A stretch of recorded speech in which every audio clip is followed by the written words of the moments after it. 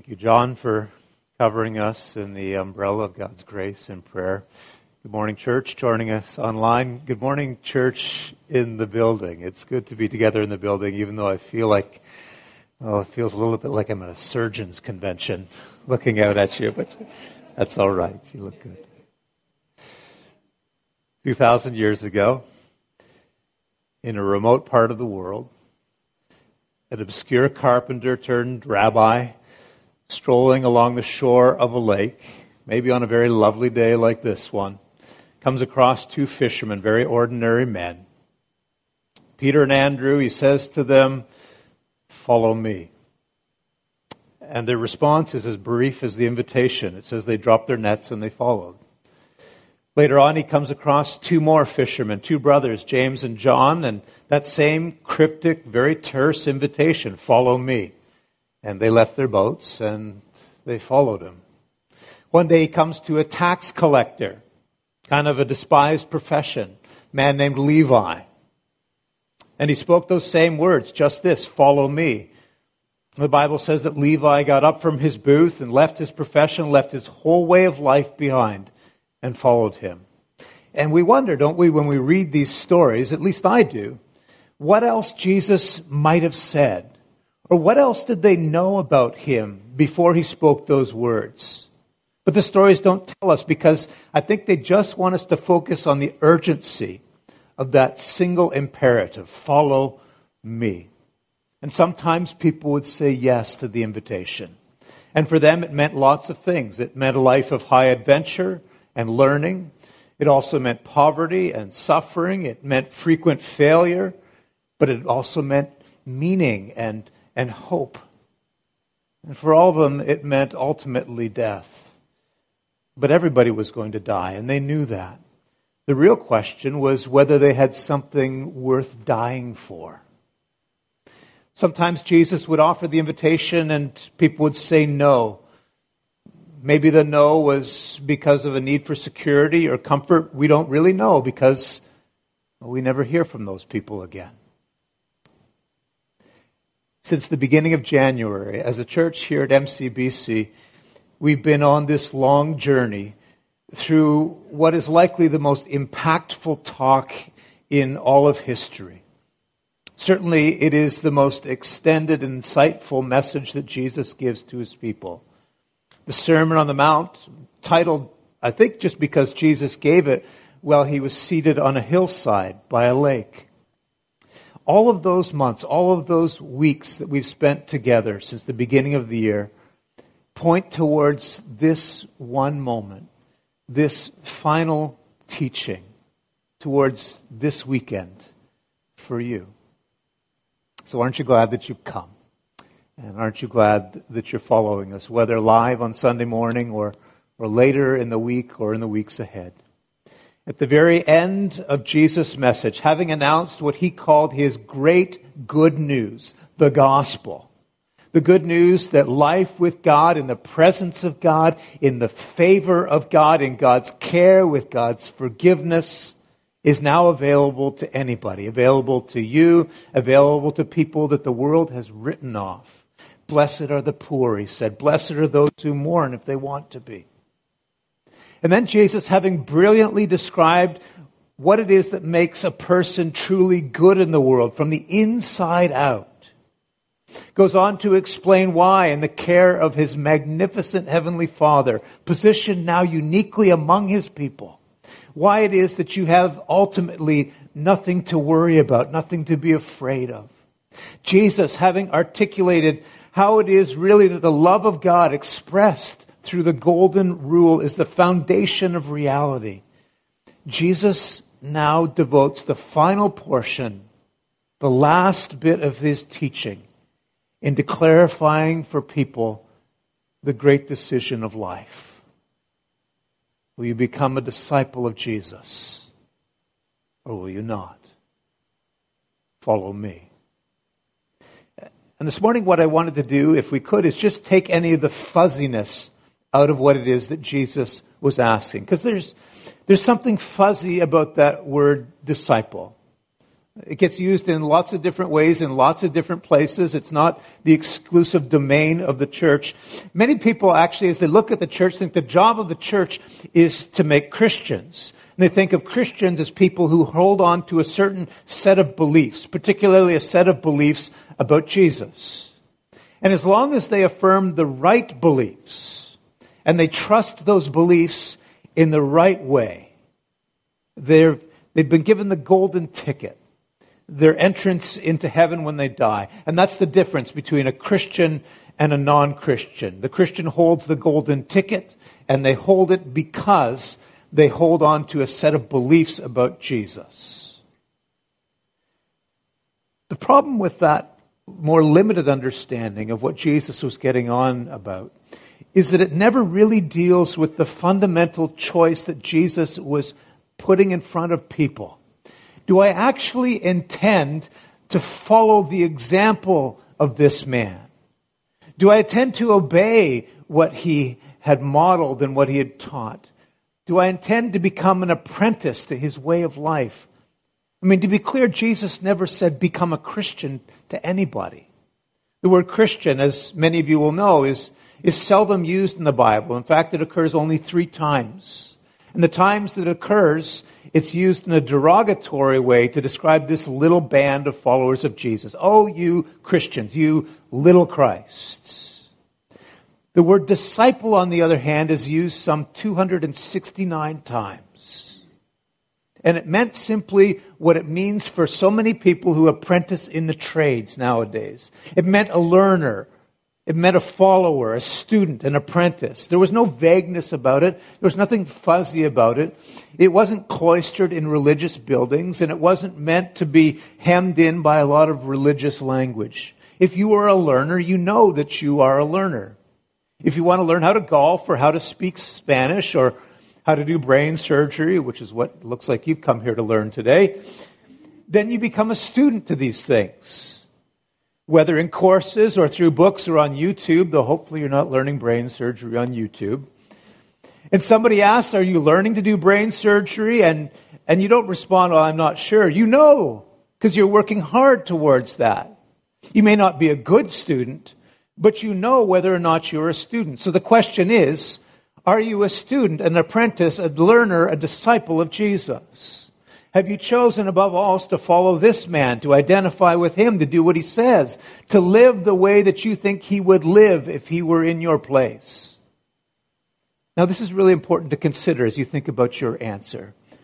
Being a student doesn't necessarily mean always being an A student. You're not always a good student. That was certainly the case with the first students of Jesus, his first disciples. Sometimes they were decent disciples. Oftentimes they were bad disciples. You can be bad at discipling. And I'm sure, though we want to be better at it, that Jesus' first concern isn't that you always be A-list disciples, it's that you be disciples. Half the time we see Jesus with his disciples, we see him correcting them. Oh, you of little faith, he says to them. Couldn't you even stay awake with me and pray, even just for the hour? What are you arguing about, you disciples? Who's the greatest? Is there nothing better to talk about? You will deny me 3 times. Get behind me, Satan. How long must I put up with you? Have I been with you so long, Jesus says, and still you don't know who I really am? Sometimes they just weren't that good at being disciples. But that was of secondary importance to the fact that they'd made a commitment to learning. Think about grade school, if you can go back to that in your memory. In grade school, kids are learning to read. And they divided them up into groups, or at least they used to. Maybe we don't do this anymore. We were divided into groups based on our reading ability. And sometimes the groups were given different names. You're the eagles, because you're soaring. You're the robins, because you're perched. You're the pigeons. But kids, I mean, maybe they didn't quite catch on. They come home and say, guess what, Mom? I'm a pigeon. And so, oh, okay. The disciples that we meet in the New Testament are for the most part in the pigeon group. But that's not what was most important. What was most important was that everybody was going to learn. Just like in those reading circles, that the kingdom itself was going to open itself up for them because they'd chosen to be with him and to learn from him and to become like him. And of course, in our day, we know that Jesus is no longer physically present. But in some ways, that opens up a brand new and even richer possibility. Remember, if you've been part of this series week after week after week, part of what Jesus teaches is that the things that are most real are the things that are not seen. He says it a number of times. When you do things, Jesus says, your heavenly Father who is unseen sees the things that you do in secret. He sees, he knows what's not physically visible, what it is that you think and what you feel, what it is that's going on deep inside. That's where ultimate reality lies for Jesus. And it's in those places that he will be with you if you want him to, if you ask him to. The fundamental choice that faces you, Jesus says, is whether you want to be a disciple. And if you do, whether you will apprentice yourself in a relationship of lifelong learning. And maybe you start as part of the pigeons, but one day you will soar. Discipleship is about learning. Discipleship is about obedience. Obedience is one of those words that probably needs to get, deconstructed and rethought in our day because we have the wrong ideas about what Jesus taught, but we also have some pretty distorted ideas about what obedience means. Rarely is it thought to be a good word in our society. When we say somebody's obedient, I don't think we mean that in a way that's often flattering. Teachers will praise their kids saying, your child is a leader, your child is a risk taker, your child is gifted or talented, but not your child is obedient. I'm not sure that obedience is received as a compliment. Obedience school is for dogs and husbands. But to be obedient, it conjures up somebody who just, don't they feel kind of robotic and compliant and weak-willed? They're conformists. Jesus didn't want any of those things. Jesus didn't say, I've come in order that you would be weak-willed conformists and do whatever I tell you to do for no good reason whatsoever. No. A disciple, and here's the definition.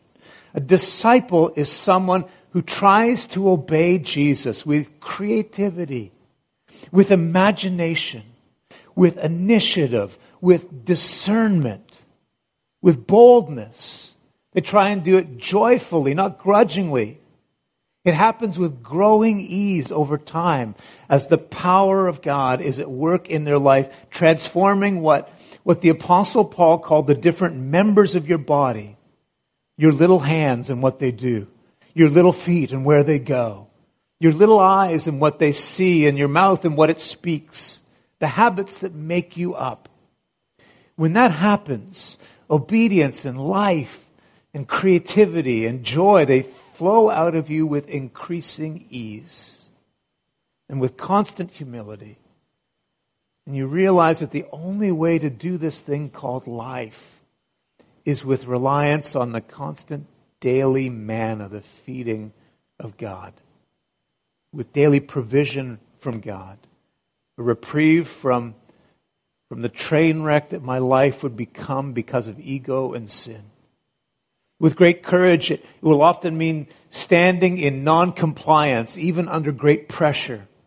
With great moments of inspiration, when you're gripped by the realization that the only explanation for the unprecedented impact of Jesus in the world is that he is simply the most magnificent human being who ever lived. And it's the greatest opportunity for any human being who ever has come along him to become his friend, to identify with him, to stand alongside him, to be taken up in what he's doing in the world. And that no matter what else happens in life, you just can't miss that.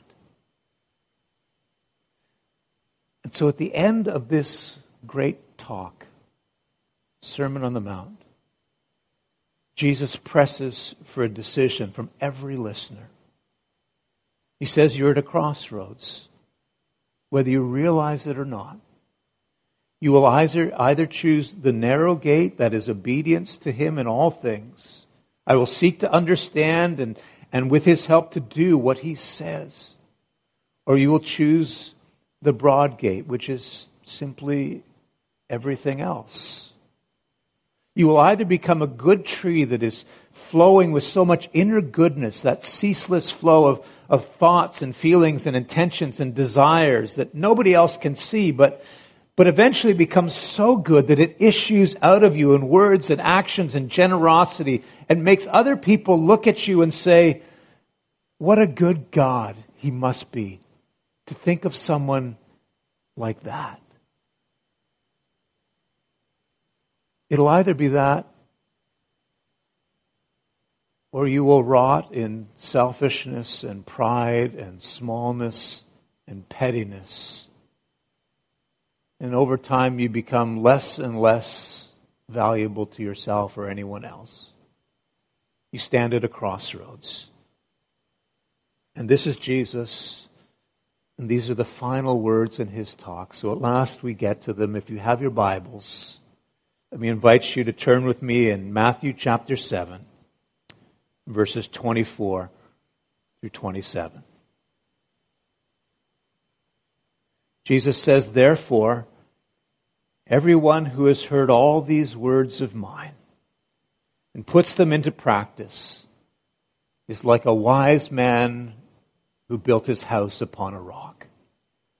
The rain came down, the streams rose up, the winds blew and beat against the house, and yet it did not fall. Why? Because it had its foundation on the rock. But everyone who hears these words of mine and does not put them into practice, they're like that foolish man who built his house on the sand. And again, the rains came down and the streams rose up and the winds blew and beat against the house, and it fell with a great crash. No, let's try it again. It fell with a great crash.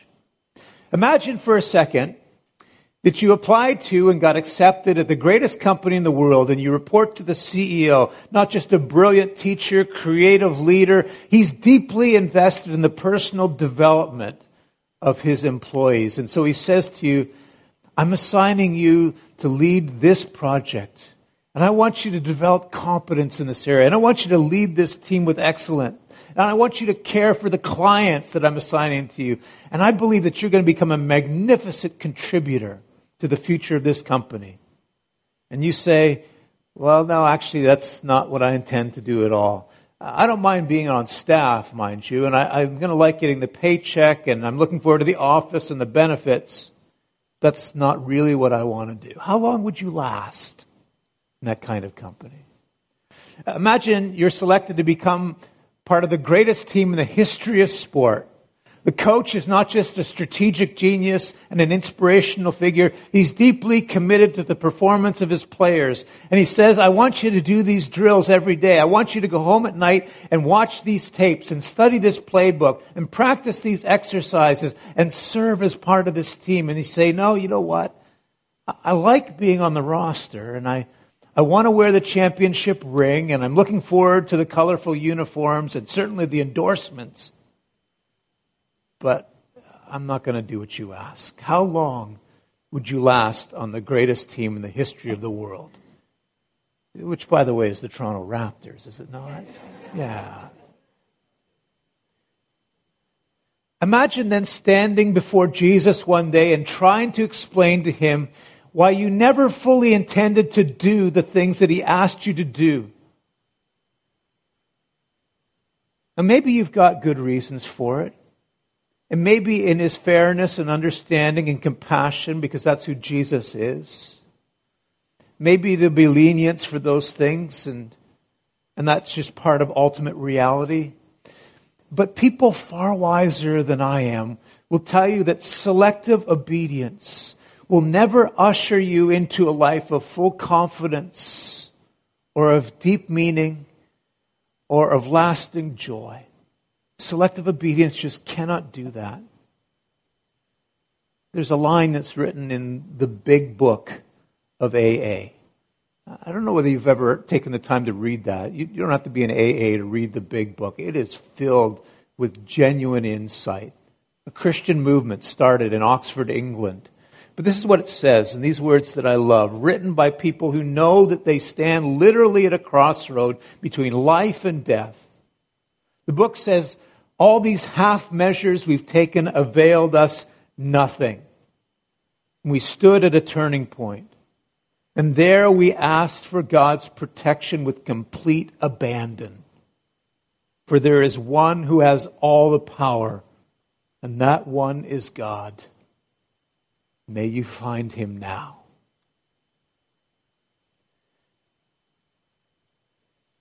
Just to make the condition clear, to make the decision as urgent and as undismissible as possible.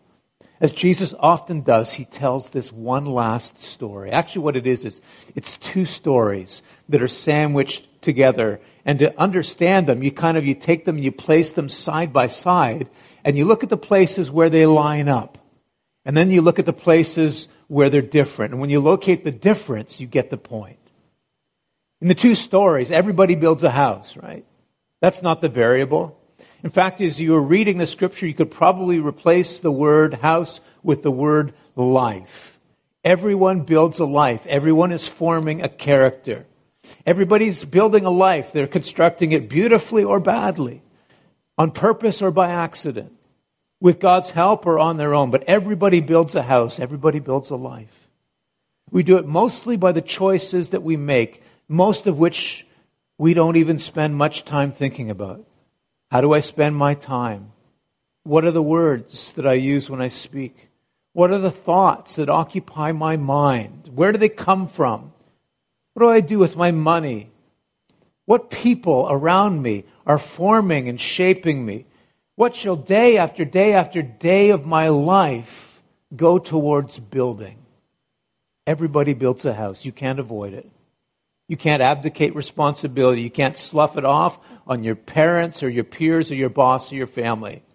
They're not responsible for the life that you have built. And I'm built mostly not on the things that have happened to me, which so often we focus on. I'm the victim of circumstances. But I am built by the cumulative effect of all of those little decisions I'm making or not making all the time. Everybody builds a house. Here's the second constant. Lines up in both stories. Everybody faces a storm. This is not a teaching about storm avoidance. We wish it was, don't we? In the middle of a global pandemic, don't we wish this was about escaping the storm? We'd love to be able to go someplace where it doesn't exist. We'd love to flee the cold, harsh climate of the north when it comes middle of February. I've spent my whole life here in Southern Ontario, but I've traveled to the Caribbean. It's beautiful. But this is not a story about fleeing Mississauga for the Caribbean. It's not finding a remote island where there is no COVID infection. There is no way to avoid the storms of life. Not by having a lot of money, not by being more intelligent, not even by having more faith in God and praying more often with more boldness. Jesus says the storm will come. The rains came down. The waters came up. Everyone faces a storm. When they come, they still surprise us. They shouldn't. We think we're so smart, we're so strong. What the storm really does is speaks to the foundation of the house. Foundation of your life. Everybody builds a house.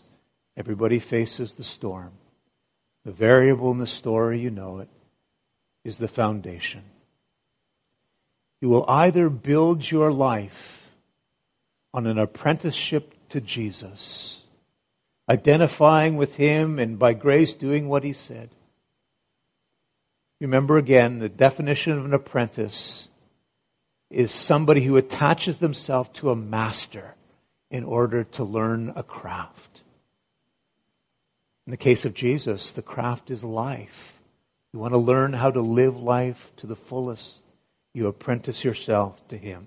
You will either build your life by apprenticing yourself to Him Or you will, in your attitudes and your words and your actions, do something else. What's your choice? I need to tell you, using the language of the big book again, half measures avail us nothing. And you see, that's my problem.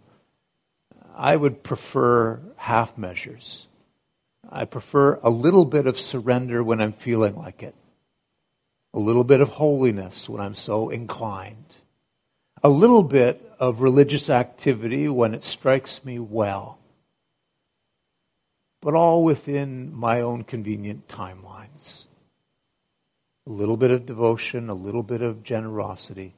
My life with a little bit of Jesus sprinkled on top when it needs some seasoning. I'd like a little bit of help when I need it from God, and a little bit of distance from God when I prefer it. But you can't live in half a house. It's striking, when Jesus tells this final parable in the Sermon on the Mount, that he doesn't say, here's the story of a good man and an evil man. How does he describe them? The wise man and a foolish man. I think Jesus kind of knew this about us. Most of us don't choose to become evil in our actions or in our choices. Life just kind of happens. As parents know this. When kids do something they shouldn't do, something destructive, something foolish, something infuriating, parents will always ask them the one question that probably is the stupid question at the moment. You remember the one? Why did you do that? Why did you do that foolish thing? Why did you cut your sister's hair until she was bald in order to make a little nest in a styrofoam cup for birdies? Why did you shove Flintstone vitamins so far up your brother's nose that we didn't see them until we took him in for x-rays months later? Why did you stick a glass light bulb in your mouth that was so big you couldn't open your mouth wide enough to get it out? By the way, my family are here. They did none of those things. Why did you do? Why? What were you thinking? Parents always ask that question. And you know what the answer is, right? Why did you do that? I don't know. Yeah. It just happened. Why did you build your house on such a flimsy foundation? Why did you build it on the sand? I don't know. It's foolish. Nobody gets married and plans on getting divorced. Nobody meets somebody at the office and plans on having an affair. Nobody has a child and plans on a life of neglect or hurt or abuse. Nobody plans to go through life bitter or joyless or in despair. Nobody plans on living in hell. It just happens. I don't know. Rock or sand? To follow or not to follow? It's the great commitment that God sets in front of everybody. And He sets in front of us those words today from the lips of Jesus. It's so important, this commitment. If it's made, that it be made soberly and clearly and not in a moment of temporary emotion. That happens sometimes in churches. But when the emotion fades, so does the commitment. Jesus' advice on this, given in the gospel, the building project, is always to count the cost. Before you decide, count the cost. Do it the best way you can. So I want to give our last couple of minutes just to doing that. Because really there are two costs to count. One of them is the cost of discipleship. That wonderful phrase by a German Christian named Dietrich Bonhoeffer. The cost of discipleship. And I'm going to ask you right now, in a moment of decision, to count the cost of being a follower of Jesus. There will be a cost. What does it mean to surrender your will to Him? What does it mean to lay down your ego, your reputation? Very often there will be one thing or something in particular in your life, a habit, a relationship, something that you will have to give up. Maybe it's around money, maybe it's around sexuality. It's often that way for people. Anger, words, habits. Now the cost is not just that I'll try grudgingly every day, really hard through my own willpower to follow Jesus. No, that's not the cost. The idea is that I will come to identify with Him so much, and through His grace arrange my life around the practices and relationships and rhythms that He set in place, that well springs of inner goodness begin to flow out of me. It's a lot like getting married in some ways, or having a child. There's so much that you don't know about either of those things at the beginning. But as best you can, you count the cost of being married or starting a family. And hopefully you grow in the rhythms and the grace needed to be a spouse or a mother or a father. It's the cost of discipleship. But what doesn't get talked about as much is the cost of non-discipleship. What will you pay for not following me? I mean, for me, that would be a crushing burden of chronic disappointment and aloneness and isolation, of enslavement to my own ego and image and reputation. And it'd just be a soap opera every day. Fear, greed, fear, greed. Well, I get what I want. I didn't get what I want. For me, the cost of discipleship, it just feels so exceedingly small compared to the cost of non-discipleship. And with that clearly in front of us, with minds as clear as God will allow you to be in this moment, let me set the question before you again. Will you follow this man? This is where your heart maybe starts pounding a little bit, where the mind starts racing. When Jesus was teaching the crowd, something happened in the souls of people who were just sitting there. Something that may start to happen for you now. This is just the way that God works. I know He does. Your heart starts racing. Your mind starts challenging. You think, this is it. This is finally it. This is what I've been waiting for. To be cleansed and forgiven of all of that stupid stuff I've been dragging around with me. To know God, to have a life that exists beyond worry or fear. Not to be a slave all the time to my desire for sex or safety or money or reputation.